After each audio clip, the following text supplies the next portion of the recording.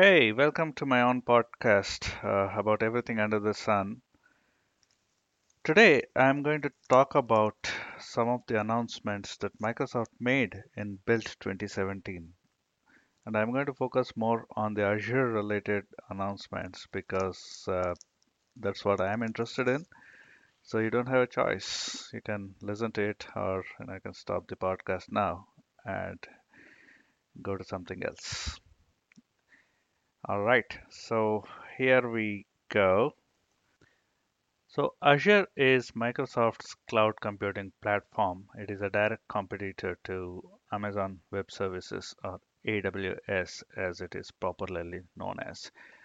So the key Azure announcements that Microsoft made at Build 2017. So there are a lot of database related announcements. If you know, Microsoft has the SQL database as a service. So if you know what um, the cloud computing pyramid is, there are three layers that we normally talk about, right? So one is the infrastructure as a service, the second is platform as a service, and the third is software as a service. So when enterprises normally think about moving to the cloud from their own data centers, they normally look at moving all their servers to the cloud infrastructure as a service layer and then look at optimizing their applications running on the cloud. So you get into the pyramid at the bottommost layer that is infrastructure as a service, then you go up the ladder so that you get more value. So you go to platform as a service and finally you end up with software as a service. Azure has a great value proposition in the software as a service and software as a service parts of the pyramid. So one of our strong points is the database service, right? So we have SQL service running on Azure as a managed service, Azure SQL DB. So you don't need to worry about the underlying server infrastructure that is powering your database. You can simply sign up for the SQL DB, create your own databases, and then connect it from any of the thousand tools that you are already familiar with while working with SQL Server. So yeah, your SQL Server Management Studio that you already have on your laptop will still work fine connecting to Azure SQL DB on the cloud. So as of yesterday, as of the pre-built 2017, uh, this managed database service was limited only to SQL, SQL Server. But now we announced a MySQL managed database as well as Postgres managed database, that's Postgres SQL, right? So these are two huge databases that the open source world loves. And Amazon already had MySQL, Postgres, even Oracle and SQL support on their ODS service. So it's Microsoft is now catching up, and we have a pretty good proposition for MySQL and Postgres now, along with the SQL DB. And going forward, we expect to see a few more database engines also supported. So Azure Database for MySQL is right now in preview. Azure Database for Postgres is right now in preview. Apart from this, we also have made a number of improvements to Azure SQL database. So there is a new managed instance private preview. This offers customers a SQL Server instance level compatibility, and it makes it easier for the organizations to migrate their existing SQL Server apps to Azure SQL DB, that is a managed service. Back in the days of yore, right? Uh, a SQL Server on-prem versus SQL DB on Azure, there were some incompatibilities. The schema incompatibility, and then the There are some, you know, triggers, store procedures, incompatibilities between the two. This managed instance private preview, that SQL Server instance level compatibility, it offers a one-to-one mapping of SQL Server on-prem to SQL Server as a managed instance on Azure platform as a service. So that is a new instance that is available now in private preview, and it will be in public preview and GA later this year. That is going to help a lot if you just want to move your SQL Server to Azure but don't want to spend any time replatforming or re-architecting your solution to ensure that your application works fine on SQL DB. The next thing is we are also announcing something called a database migration service. It is right now in a limited preview. This will streamline the process for migrating the on-prem databases to Azure.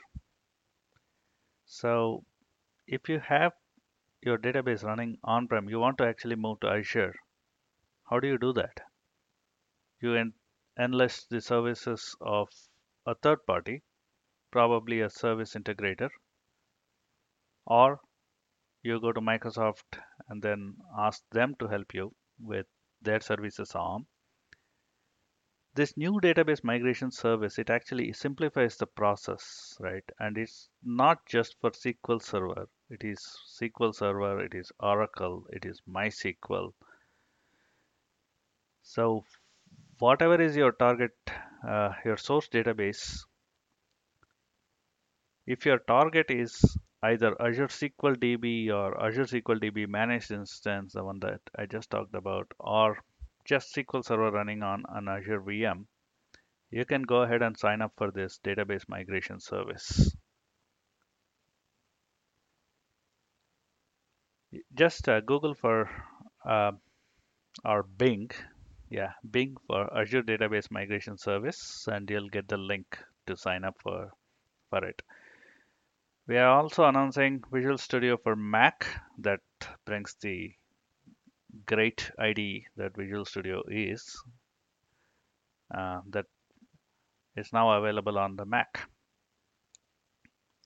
So go ahead, produce your apps, mobile or web apps or games or whatever it is that you want to develop, and you can use your trusted Macintosh computer to do that now. You're not confined to using a Windows-based machine anymore if you want to use Visual Studio. Then we also announced something called Azure Cloud Shell, right? So this removes the workflow friction, improves productivity by enabling automatic and secure access to a pre-configured workstation that is built for Azure on Azure. The Cloud Shell runs entirely on containers. It's orchestrated by Kubernetes, illustrating just one example of how container technology can revolutionize solutions built on Azure. We also have something called Azure App Preview. The mobile app helps you stay connected to your Azure resources. So it's from your smartphone, Android, iOS, whatever it is. You can actually manage your Azure footprint.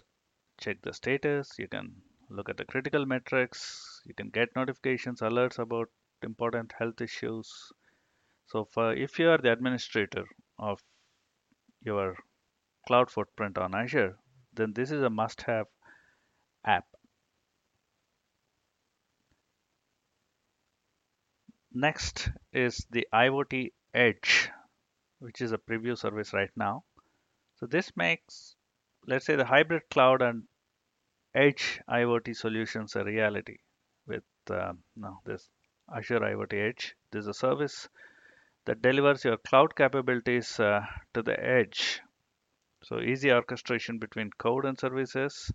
So they flow securely between the cloud and the edge to distribute intelligence across IoT devices. It easily integrates with Microsoft Azure and third-party services too, or even augment existing services to create a custom IoT application with your own business logic. And then the most interesting part, as far as I'm concerned, is serverless computing. So when you say serverless computing, what is the first thing that comes to your mind? I'm sure it is AWS Lambda, but on Azure we do have Azure Functions Runtime, right? So this is a new way for customers to take advantage of functions programming model, but on premises, built on the same open source roots that Azure Functions is built on. This runtime can be deployed on premises and provides a similar development experience as the cloud service. Next, there is something interesting called the customer decision service that we announced now. The customer decision service, it helps you create intelligent systems with cloud-based contextual decision-making API that sharpens that experience. So it harnesses the power of reinforcement learning and adapts the content in your application to maximize the overall engagement of users. Then we announced Azure Batch AI service. The batch AI training helps you experiment in parallel with your AI models using any framework and then train them at scale across clustered GPUs. Simply describe your job requirements and the configuration to run, and Azure handles the rest. Then we have low priority batch for Linux and Windows VMs. We do love Linux. Microsoft loves Linux. I hope you know that, right? Yeah.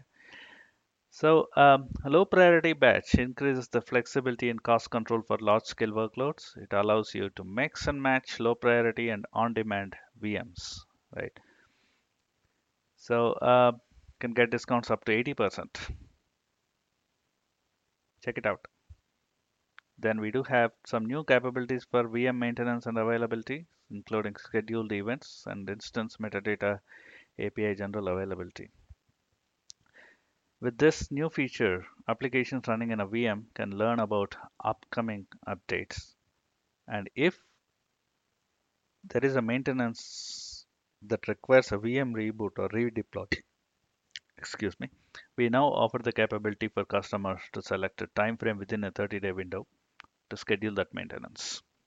We can now also detect and predict some imminent hardware failures and perform VM live migration to another server so that there is no disruption for you or your application.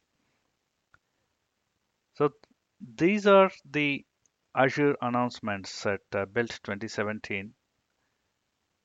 This is in line with Microsoft's philosophy of always keeping their cloud service up to date and adding more features to it almost on a daily basis.